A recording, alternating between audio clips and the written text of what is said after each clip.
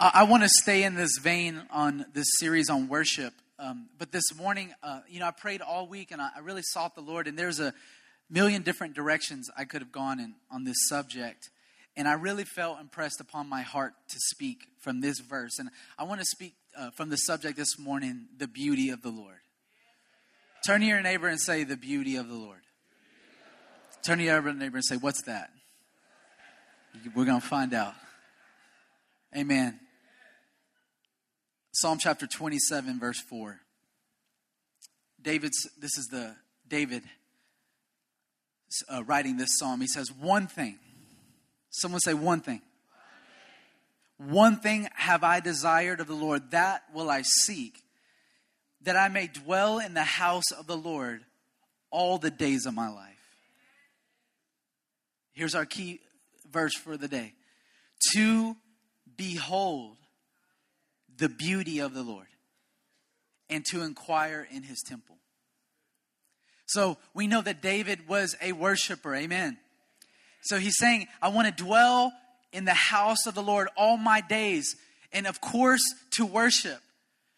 But here he's very specific in his worship. There's a longing in his heart to actually behold the beauty of the Lord.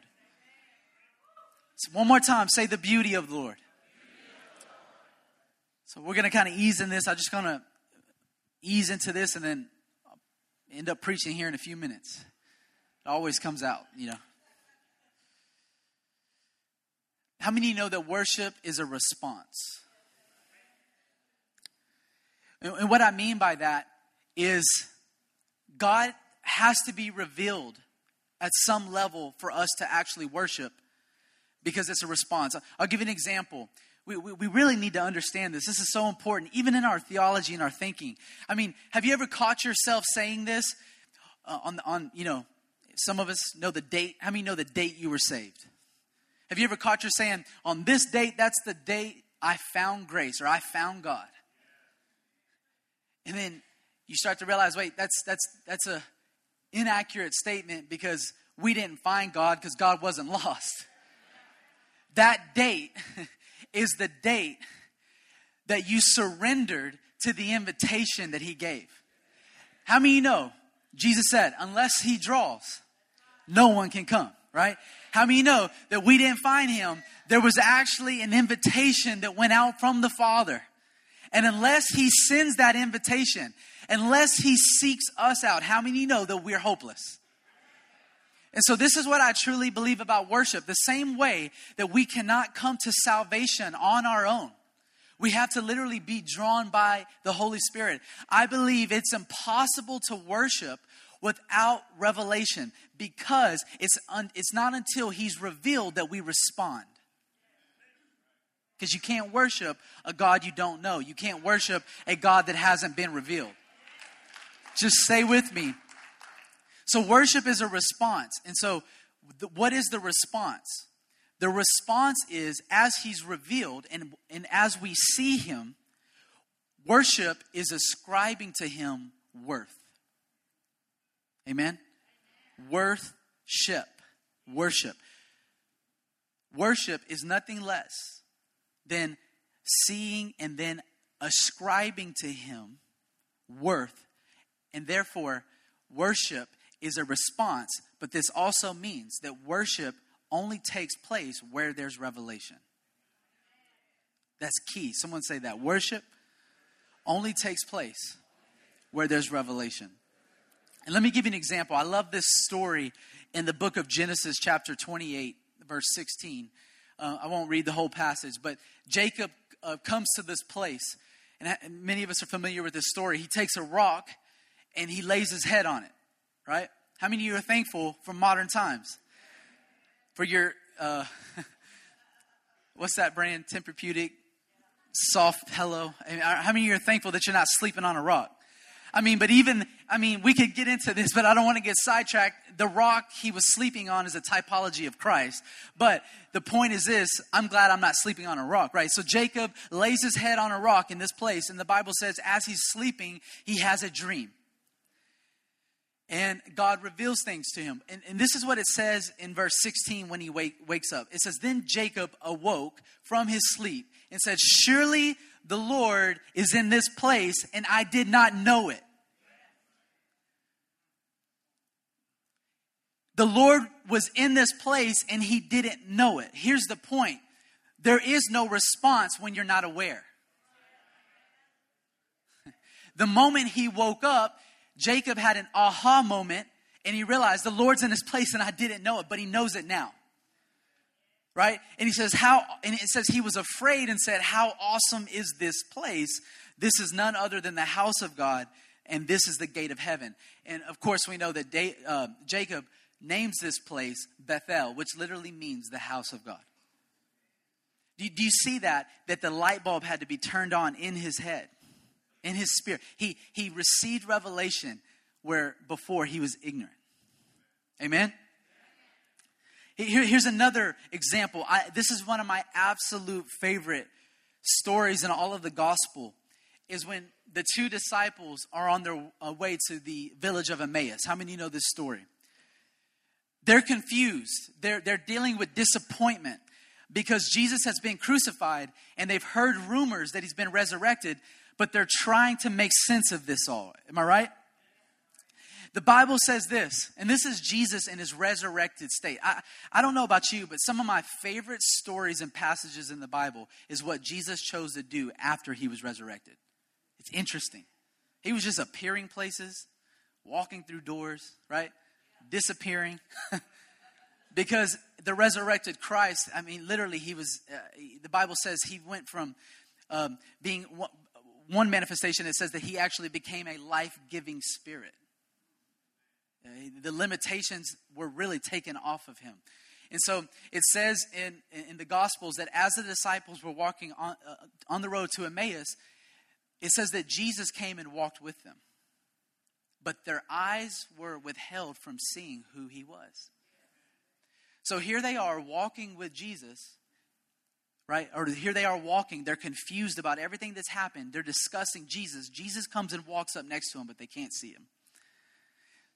And the Bible says that as they walked to this village, Jesus began to reveal to them himself in the scriptures, beginning in the Torah, beginning all the way back to Genesis. All through the scriptures, the Bible says that Jesus began to lay out the scriptures. Then they get to this village and they invite Jesus in to have supper. And as Jesus is breaking the bread, it says their eyes were opened. And then what happened next? Jesus literally vanished from their sight. Then one of the disciples turned to the other one and said, we should have known it was him. Because as he was walking with us and unveiled the scriptures, our hearts were burning in us. Where there's revelation, wherever Christ is unveiled to us, worship is the response. See, have you ever figured this out? Have you ever experienced burnout in your life? I want to tell you where burnout comes from. Burnout comes from when we start trying to fuel our own fire instead of allowing him to constantly be revealed, because he's the one that fuels the fire. It was pretty, I mean, here they are, lost, confused, and all this. But literally, they're just sitting there and allowing Christ to reveal himself. And as he's revealed, their hearts begin to burn. And when they finally have revelation of who he is, he disappeared. Do you know why? And we're going to get there in a second. You don't have to see him with your natural eyes to see him. Once they saw him by the Spirit, they no longer needed to see him with their physical eyes. But worship is a matter of revelation. Someone say revelation. There's this song that I love. How many of you have ever heard of, there's a worshiper, her name is Misty Edwards. Anyone ever heard any of her music? She has this incredible song. I used to listen to it and never really hit me the wisdom in this song until years later. She has this song and it simply says, it takes you to love you, so increase revelation. And she'll sing it over and over like with the piano. It takes you to love you, so increase revelation. Because unless he's revealed, we can't respond. Here in Psalm 27, David is a man that has, at this point, he's seasoned in his life as a worshiper. He's been pursuing the Lord for years, and he's gotten to the place where he can pray this prayer. One thing have I desired of the Lord, that I will seek, that I may dwell in the house of the Lord all the days of my life, to behold the beauty of the Lord. David has arrived at a place where he has come to an understanding of the worthiness of God, and he has seen enough of God to want more. Can I ask you a question this morning? Do you want to see more of him? Is that your heart's cry? Right up front, I just want to, I warn myself often, and I want to warn you, beware of this attitude of having arrived. Oh, I know Jesus. I've been walking with Jesus for years. I know worship. I know listen, the minute we stop being poor in spirit and stop being like a child and daily dependent upon bread from the Father, the day that we stop being dependent upon Him and hungry for more of Him is the day that we stop growing, and that's the moment that we stop seeing Him. This is not in my notes, but this is interesting. He says He gives grace to the humble, but He resists the proud.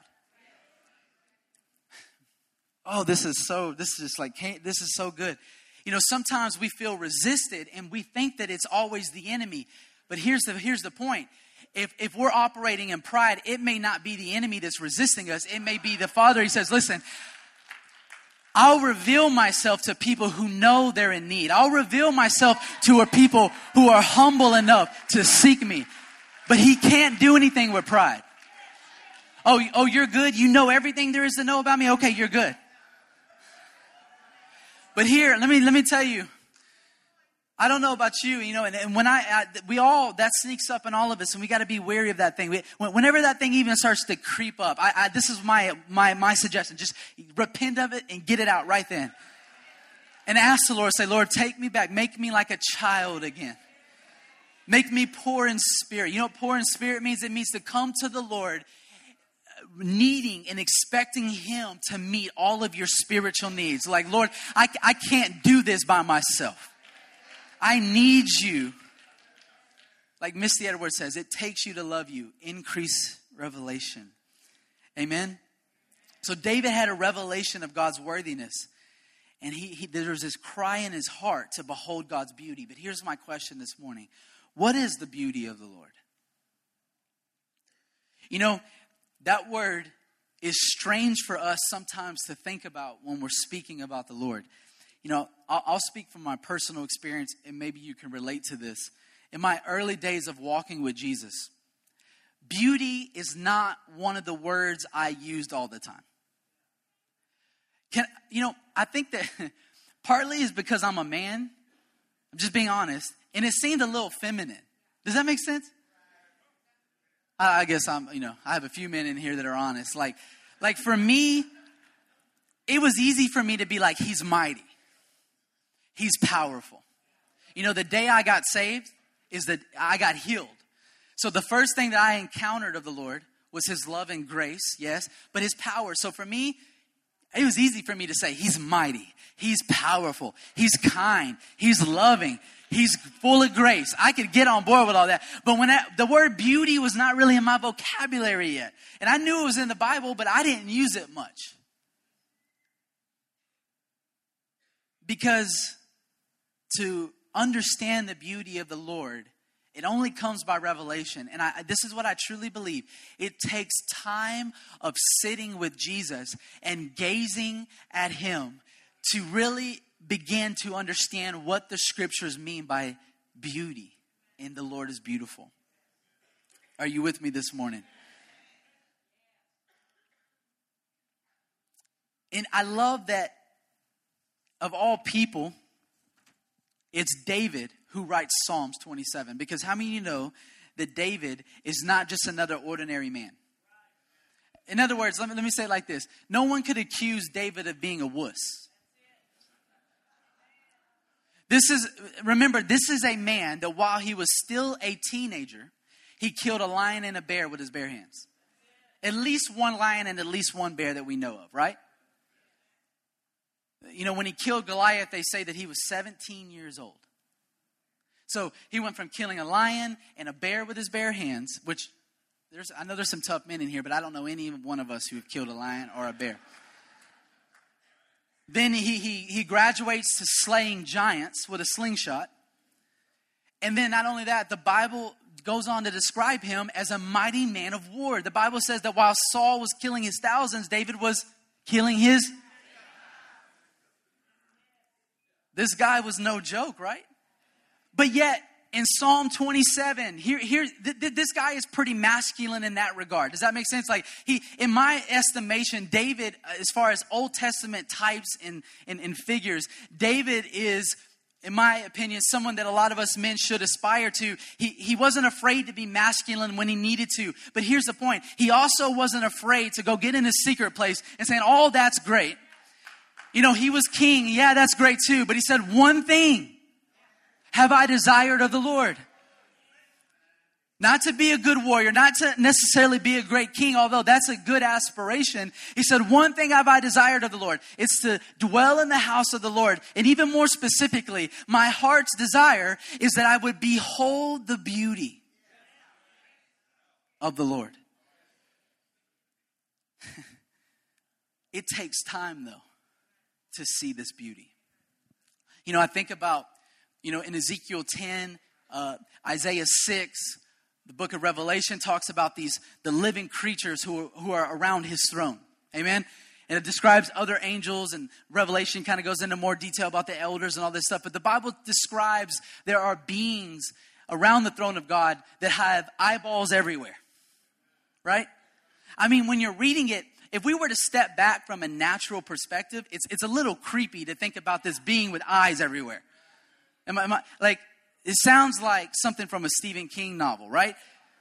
But there's a very good reason why they have to have so many eyes. I think it's representing something, is that they're looking at God.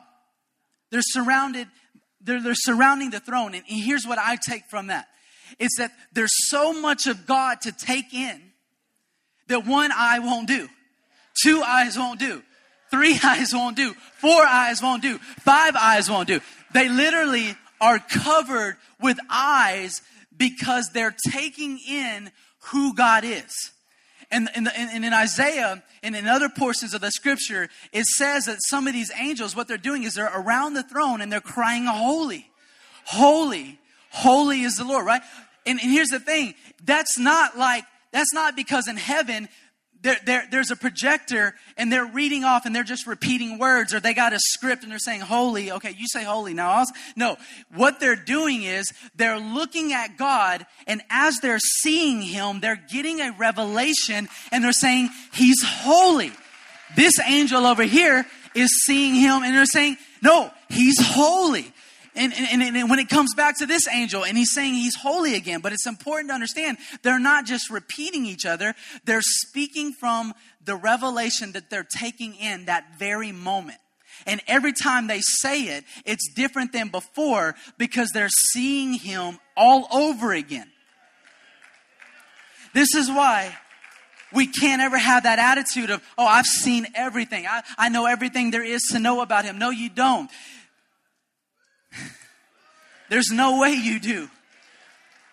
There's no way you can take him all in one moment. And here's the other thing. To speak of the Lord's beauty, we need to understand that his beauty goes far beyond our superficial definitions and limitations. Think about it like this. You know, in heaven, there's beauty everywhere. How many know there's gold in heaven? How many know there's precious stones? How many know there's jasper and a sea of glass, and there's pearls, and there's all these things? And how many know that would be a sight to see? That would be beautiful. But the Bible doesn't say the angels are surrounding the pearly gates. It doesn't say the angels are surrounding the gold on the streets. It doesn't say the angels are worshiping the sea of glass, because that's beautiful. What does it say though? It says they're worshiping the Lamb of God who was slain before the foundations of the world. This is what that tells me is this. Heaven is a beautiful place, but what makes heaven beautiful, the real beauty of heaven, is the one who sits on the throne. Isn't it interesting that in heaven, they're surrounded by all of the things that unfortunately mankind worships here on earth? Money, precious stuff. How many know there are wars being fought right now over diamonds and money and power and oil, right? And in heaven, isn't it interesting that they're surrounded by all of this abundance, and it's almost like they could care less, because the real beauty is the one who sits on the throne. That's where his beauty is. But what is his beauty? This is what I believe. And again, I think first and foremost, it's indescribable. Okay? Let me just say that, because anything I do today to describe it is going to fall short. And all I'm going to be able to do is scratch the surface of it. I believe our human language falls short. We do our best with what words we have. But, you know, the best way I could say it is this, is that that's why God has to be known and experienced at a deeper level than just concepts and language. Because they fall short of describing how awesome he is. Amen? But we need to understand that where his beauty comes from, one of the ways to describe it is that they come from his attributes. His attributes. I had a friend one time that was having a heart attack. He had a drug overdose. Very good friend of mine. And the Lord, he actually got saved on the operating table. He had an overdose, and I guess it induced a heart attack. And the day he got saved, he says that while he was dying, he says that he this is what he says, I have no reason to doubt him. He says that he had an encounter with Jesus on his deathbed. And he said, you know, I saw the Lord as I was dying. And I said, and this was interesting, I asked him, I said, describe him. And he said, you know what? He was so beautiful. I said, what do you mean by that? He said, you know, we talk about things like love and grace. And he says, what we don't understand, it's like John says, God is love. God doesn't just love, he is love. My friend told me this. He said, this is the best way I can describe it. He said, love was not something he was doing. Love was something he was, and it was radiating from his very being.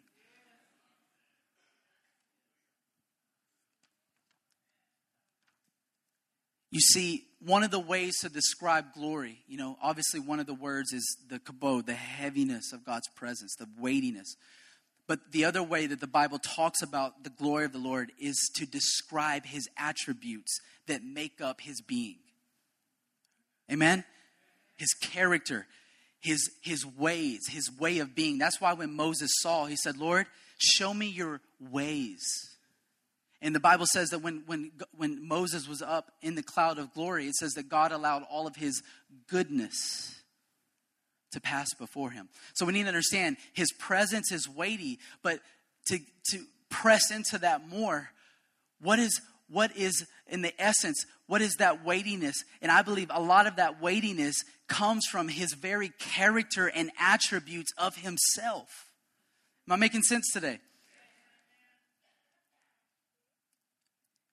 And although I've never seen Jesus with my eyes, okay, I've never physically seen Jesus with my physical eyes. You know, and people talk about encounters they've had, and I've read stories, and you know what? I'm jealous of that. I would love to see Jesus too, with my physical eyes. And one day I will, amen? One day we all will behold him face to face. But here's the thing. I don't have to see him face to face. I see him every day. And here's the other thing. I can see him whenever I want. Not with my physical eyes. I mean, I can't tell Jesus, I need you to appear right now before my physical eyes. I wish he would. But I see him every day and anytime I want to, through the Spirit, opening up the eyes of my heart and illuminating Christ to me. I can see him. We used to sing that song, open the eyes of my heart, Lord. Open the eyes of my heart, Lord. I want to see you. One of my favorite worship songs. It's actually the song is called Jesus, You're Beautiful. And in the song, the worship leader who wrote it, it goes like this. He said, Spirit of wisdom, open my eyes. Spirit of revelation, open my heart. I want to see you. I want to see you rightly. I don't have to see him with my physical eyes to see his beauty, because the Spirit of wisdom and revelation will illuminate him and reveal himself to me. One of my favorite ways to encounter the beauty of the Lord is actually in the scriptures. How many know this word is powerful? See, if we're just reading this book in our own human understanding, there's limitations there. But how many know when the Spirit breathes on this book, he's revealed? Like the disciples on the road to Emmaus, as Jesus unveiled the scriptures to them, their hearts burned. I want to suggest something to you, that every time you open your word, Jesus can ooze off of the page and leap off of the page and jump off at you. And I believe that you can see him. And there was a time in my life where I wanted to know what Psalm 20, I said, Lord, I need to know what David knew.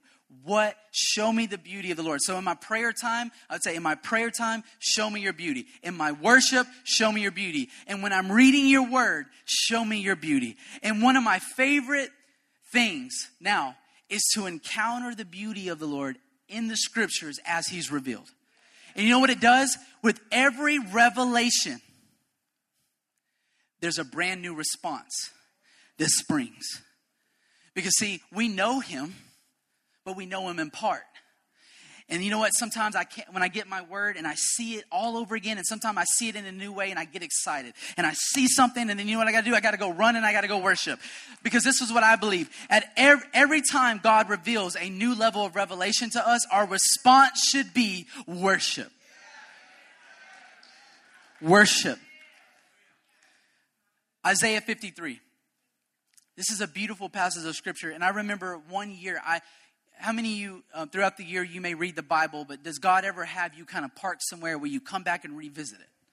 And so the Lord had me parked at Isaiah 53 a few years ago, or I can't remember how many years ago. And for like a whole year, I could barely read this passage of scripture without weeping. Let me tell you why. It starts off like this. Who has believed our report? And to whom has the arm of the Lord been revealed? For he shall grow up before him as a tender plant and as a root out of dry ground. Listen to what Isaiah says, that he's prophesying and speaking of the Messiah.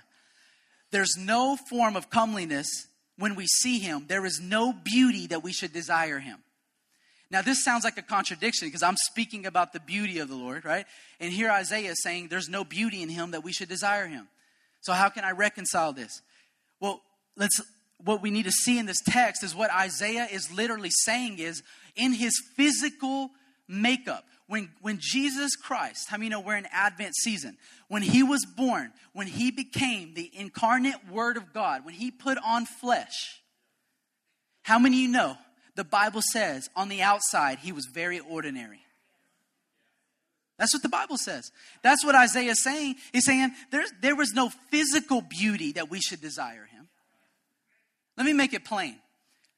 Jesus didn't have the perfect bone structure, right? Who knows? Jesus could have even had a big nose. I don't know. All I know is the Bible basically says he wasn't like, it doesn't ever really describe him as super handsome. You know, the Bible describes David as handsome. The Bible describes Solomon as handsome. He described himself as handsome, right?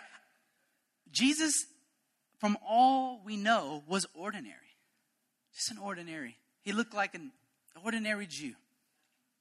Olive skin. I don't know. Sometimes I like to think about it. Like your mind just, I'm like, he's a carpenter. He worked with wood. Maybe he was a little cut, you know. But then he strikes me as a person who fasted a lot. So maybe he was skinny, right? He was, but by all accounts, he's ordinary. And that's what Isaiah is saying. And that's why right up front, when we're talking about the beauty of the Lord, we need to understand that when the Bible talks about the beauty of the Lord, it's not defining it by our superficial definitions. Culture will tell us that the beauty is, people will say those things, and the culture will repeat the line, beauty is not on the outside, but it's on the inside. But if you look at cultural values, everything says the opposite. You have to look this way, dress this way, talk this way to be valuable, right? Everything about culture is screaming that beauty is defined by what you see. And Isaiah is saying, okay, his beauty was not what you saw. His beauty was what was often unseen. Here was his beauty. And this is going to sound like a contradiction because we're going to say, how is this beautiful? But read with me. It says, he was despised and rejected by men. A man of sorrows and acquainted with grief. And we hid, as it were, our faces from him. He was despised and we did not esteem him. Surely he has borne our griefs. Man, I'll tell you, in this Christmas time, this is one of the perfect Advent scriptures. This is why he came. How many know this is why he came? Surely he has borne our grief and carried our sorrows, yet we esteemed him stricken, smitten by God, and afflicted. He was wounded, someone say, for our transgressions. He was bruised for our iniquities. The chastisement for our peace was upon him, and by his stripes we are healed. And all we like sheep have gone astray. We have turned away everyone to his own way. But the Lord has laid on him the iniquity of us all. Do you know there was a time where I couldn't even read these verses without weeping because I would say, you weren't beautiful on the outside, but this is where your beauty was. That you're God, you're creator, you're king, you're the captain of the Lord's armies. But yet you had no problem becoming the humble servant and loving us so much that you could take my sin.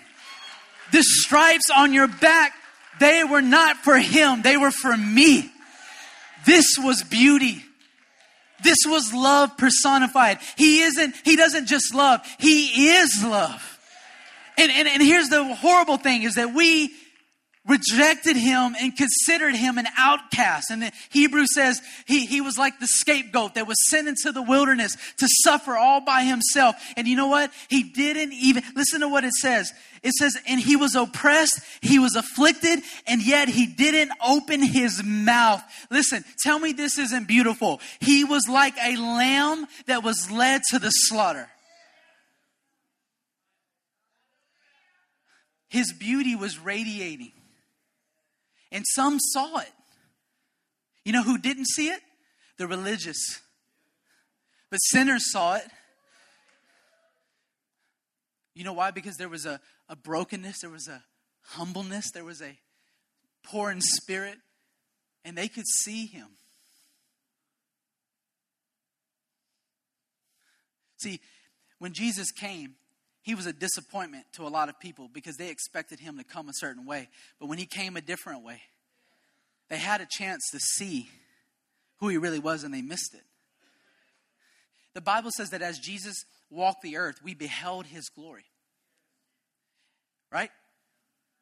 And obviously some of it had to have been held back because like on the mountain of transfiguration, when he was transfigured, he was revealed at an even greater level, and then the disciples fell down in worship. So I believe while Jesus was walking, obviously some of it was veiled inside of his physical body, but I still think his glory was being seen. How? Because his attributes were being put on display for everyone to see.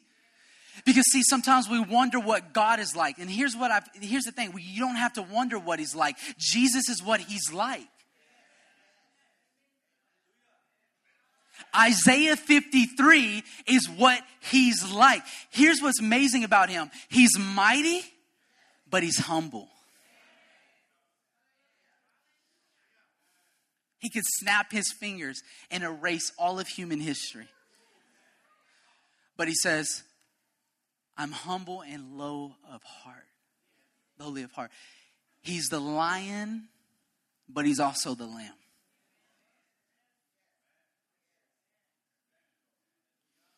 Oh. Someone say amen.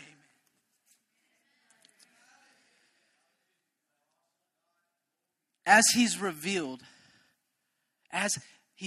to us, we begin to see his beauty and his worth. Turn with me to, this is where we're going to end today in Mark 14, and I'm going to preach for the last 10 minutes we have together. Turn with me to the book of Mark chapter 14, verse 3.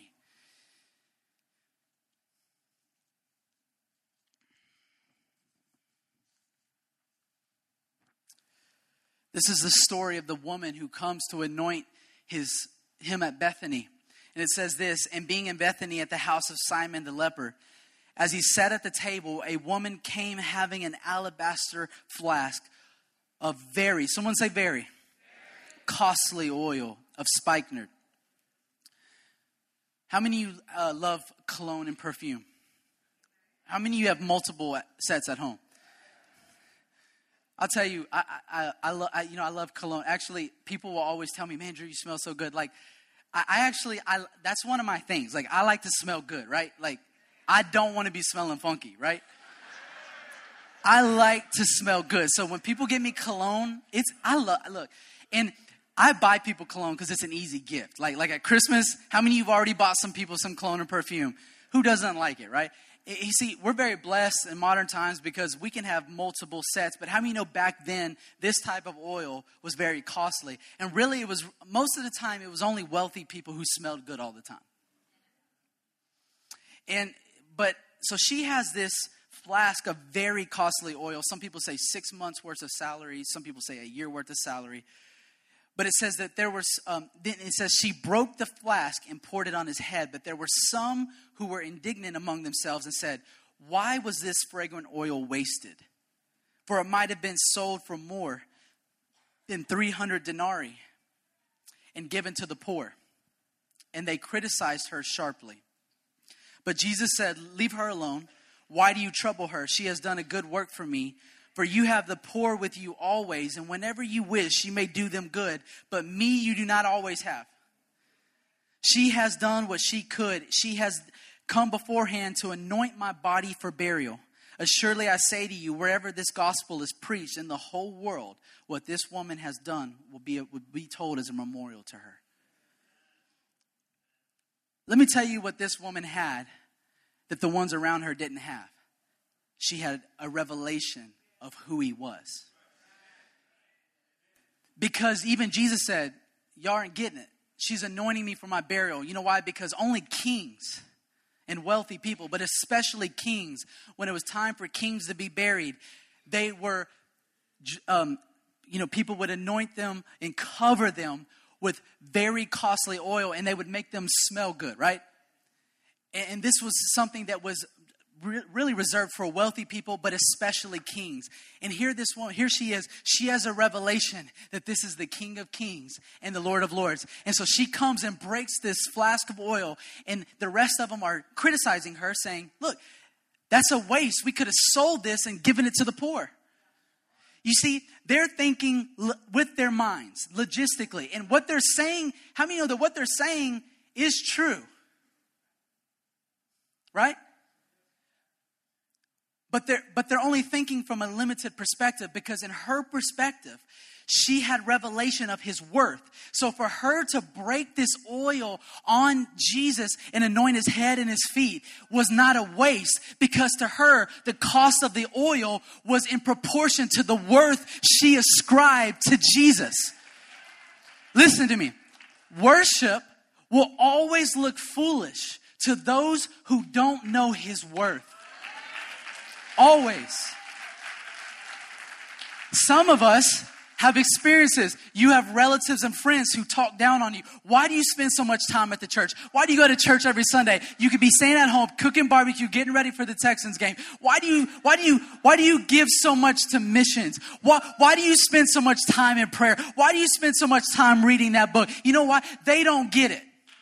They don't understand because they haven't seen what you've seen. Some people say, why do you worship like that? Why can't you just worship and be still? Your worship makes me uncomfortable. Listen, that's why you should never judge someone's worship. Because number one, you don't know their story. You don't know where they've come from. And listen, it may seem like a waste to you. And here's the other label. I hear this a lot. People say, they're just emotional. Listen, if God created you to have emotions, and here's my point of view. If emotions can be bad, they can be used for good. If you're going to use your emotions, at least use them on God. When David danced before the ark, right? How many know he looked like a fool to a lot of people because really he was half naked, dancing in a linen ephod that the priests wear, and he's not even a Levite. I mean, some people thought he was an idiot on several levels. And when he got to Jerusalem, his wife said, I'm paraphrasing, but basically, why are you out there dancing like that, half dressed? Are you just trying to show off? But here, how many know David wasn't thinking about all that? He was dancing. How many know that he looked like a fool? And you can't tell me that he was dancing with all his might and he was emotionless. David wasn't just, He was dancing with all his might. Here's why. Because this is a man that is a mighty warrior. He's a king. But when it came to worship, he was a fool for Jesus. As a matter of fact, he said, I'll become even more undignified than this.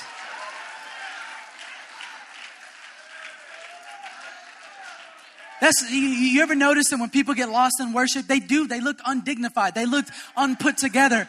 It's because they're in another place. They're seeing the beauty of the Lord. And here's the thing. I'm not ever going to tell you how to worship. You can worship how you want to worship. What I'm saying is never judge someone else's worship. So for this woman, this costly oil was not a waste because sacrifice becomes easy in worship for the believer who sees the worthiness and the beauty of Jesus. Pastor's been talking to us about Solomon's temple. He said in this temple of Solomon, there was great sacrifice, there was great worship, and the fire of the fire of God's presence was there. Where there's great sacrifice and worship. Peter says this, we're all living stones, a house that's being built up, a spiritual house for the Lord, where we can offer spiritual sacrifices to Him. There's always sacrifice in worship. Someone say amen. I'm going to close with this thought. I want to say this emphatically, and I want to say this gracefully, but I want to say this emphatically. I believe this. This is the difference between a crowd and a church. Let me explain what I mean. Back in I think it was the late 80s and early 90s, there arose a movement in Christianity that was called the seeker-sensitive movement. And what they describe, and honestly, what they set out to do, I think, was from a pastoral heart. But it was from a flawed perspective. But they basically said this: let's find out what kind of church that everyone wants, and we'll make our church that. Now, to some degree, there's nothing wrong with that. On some level, we have to do everything we can do to accommodate people. I mean, there's nothing wrong with that. But it went so far that it landed a lot of churches in a bad place.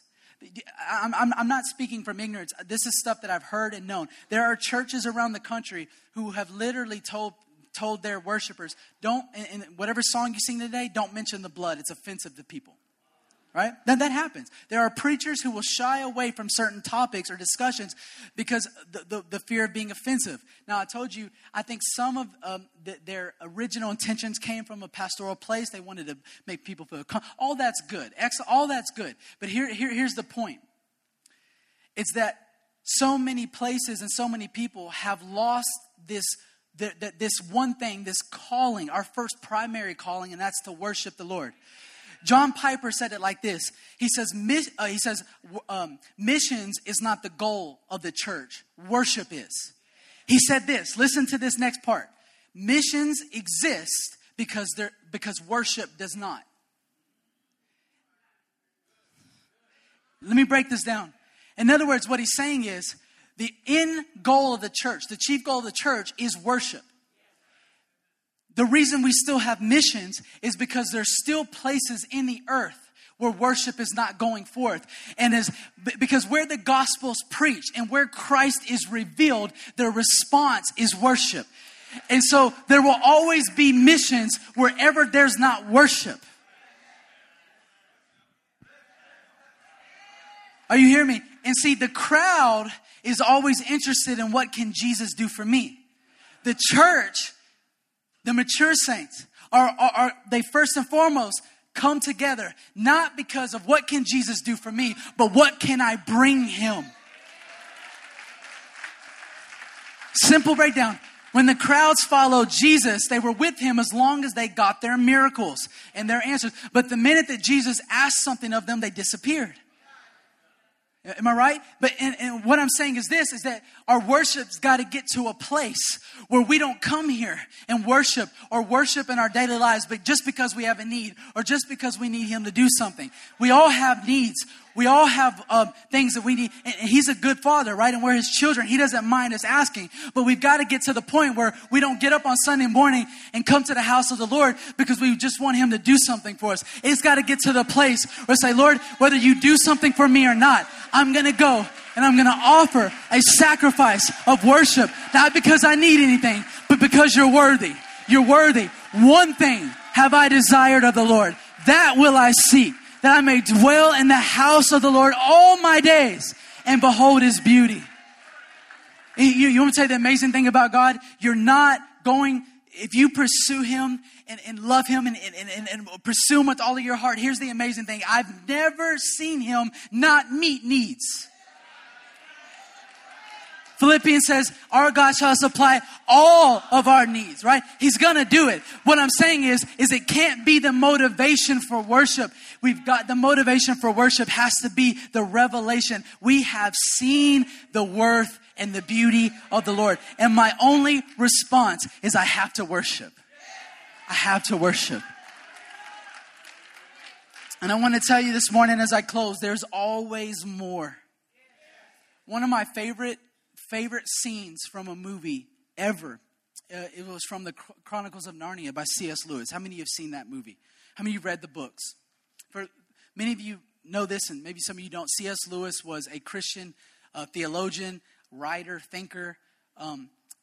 Honestly, I don't know of a more brilliant writer than C.S. Lewis, personally. And the way he wrote was just incredible. And the way he writes the story of Narnia, he makes Aslan a lion, representing the Lion of Judah, but he's writing it inside of a story, right? And there's this scene, I forgot which episode or which movie or book, but there's a scene where Lucy sees Aslan after he's been away. They thought Aslan was dead, right? Or he appeared to be dead, but he came back, which is also symbolic. Hello. So she sees Aslan, and this is what Lucy says to Aslan. She says, Aslan, you're bigger. And Aslan said, little one, that's because you're bigger. And she says, wait, it's not because you're bigger? And Aslan says, no, it's because you've grown. Every year you grow, I will appear bigger to you.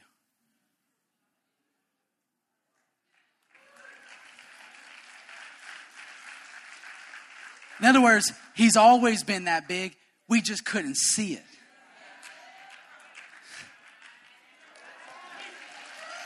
That's how this works. Why do we worship? Because he's worthy. Why? But also because we need to gaze at him. We need to spend time gazing at him in his word and meditating on him in prayer and worshiping him. You know why? Because the Spirit of God wants to reveal more of him to our hearts by way of the Spirit. And you know what? We'll find ourselves like Lucy saying, God, you're bigger than I ever imagined. You're more beautiful than I ever imagined. And then we discover it's not him that's changed. It's us that's changed. It's our mind that's grown. It's our capacity has expanded. And this is my last point. In 1996, when this church was visited by God, supernaturally visited by God, which we've talked a lot about. Pastor's been talking a lot. One of the themes leading up to that revival, Pastor preached a series for 2 years. The series was Knowing Christ and Making Him Known. How many of you were here to remember that series? And my grandpa told me this one time, personally, when we were talking about this. He said at that time, there was just such a desire to have more of him and to know more of him. And he said, every week, he says, I was literally preaching on knowing Christ. He said, we never got to the making him known part. And he said, it got to the point where people started coming to me and saying, could you please preach on something else? We know him. We get it. We know Jesus. No, and listen, whoever that was, bless their heart, we all get that way sometimes, right? We all do. We all get that. And he said, my only response was, all I can tell you is there's more than we have or know now. One of the keys to that breakthrough was this insatiable desire, this fire, this passion to not know about him, but to know him and to press in and get the more that he has for us. You see, because we have to take him in doses. You know why? Because if he were to reveal all of himself to us all at once, we couldn't handle it. We couldn't handle it. If me and you were right now transported and we're standing before the glory of the Lord, you know why we would fall to our face? Because he's like 1,000,000 volts of glory and goodness and holiness. And we wouldn't even know what to do with what we're seeing. The reason why we couldn't look at him, it's not that he can't look at us. It's that we can't bear to look at him because we can't fathom what we're seeing. Literally, we couldn't take him all in at once. And that's how revelation is. It's line upon line and precept upon precept. And that's why we constantly press in, because there's more of him to know and discover. And I'm here to challenge you this morning. I'm here to stir up that desire in you. That in this series that we're in, and in this transition we're in, how many know we're moving, but we're moving to, I believe, from glory to glory. And I believe that there's more of him to be seen. How many of you are believing for a deeper level of intimacy and revelation in your life? Would you stand with me to your feet? I want you to turn to your neighbor and say, there's always more. There's always more.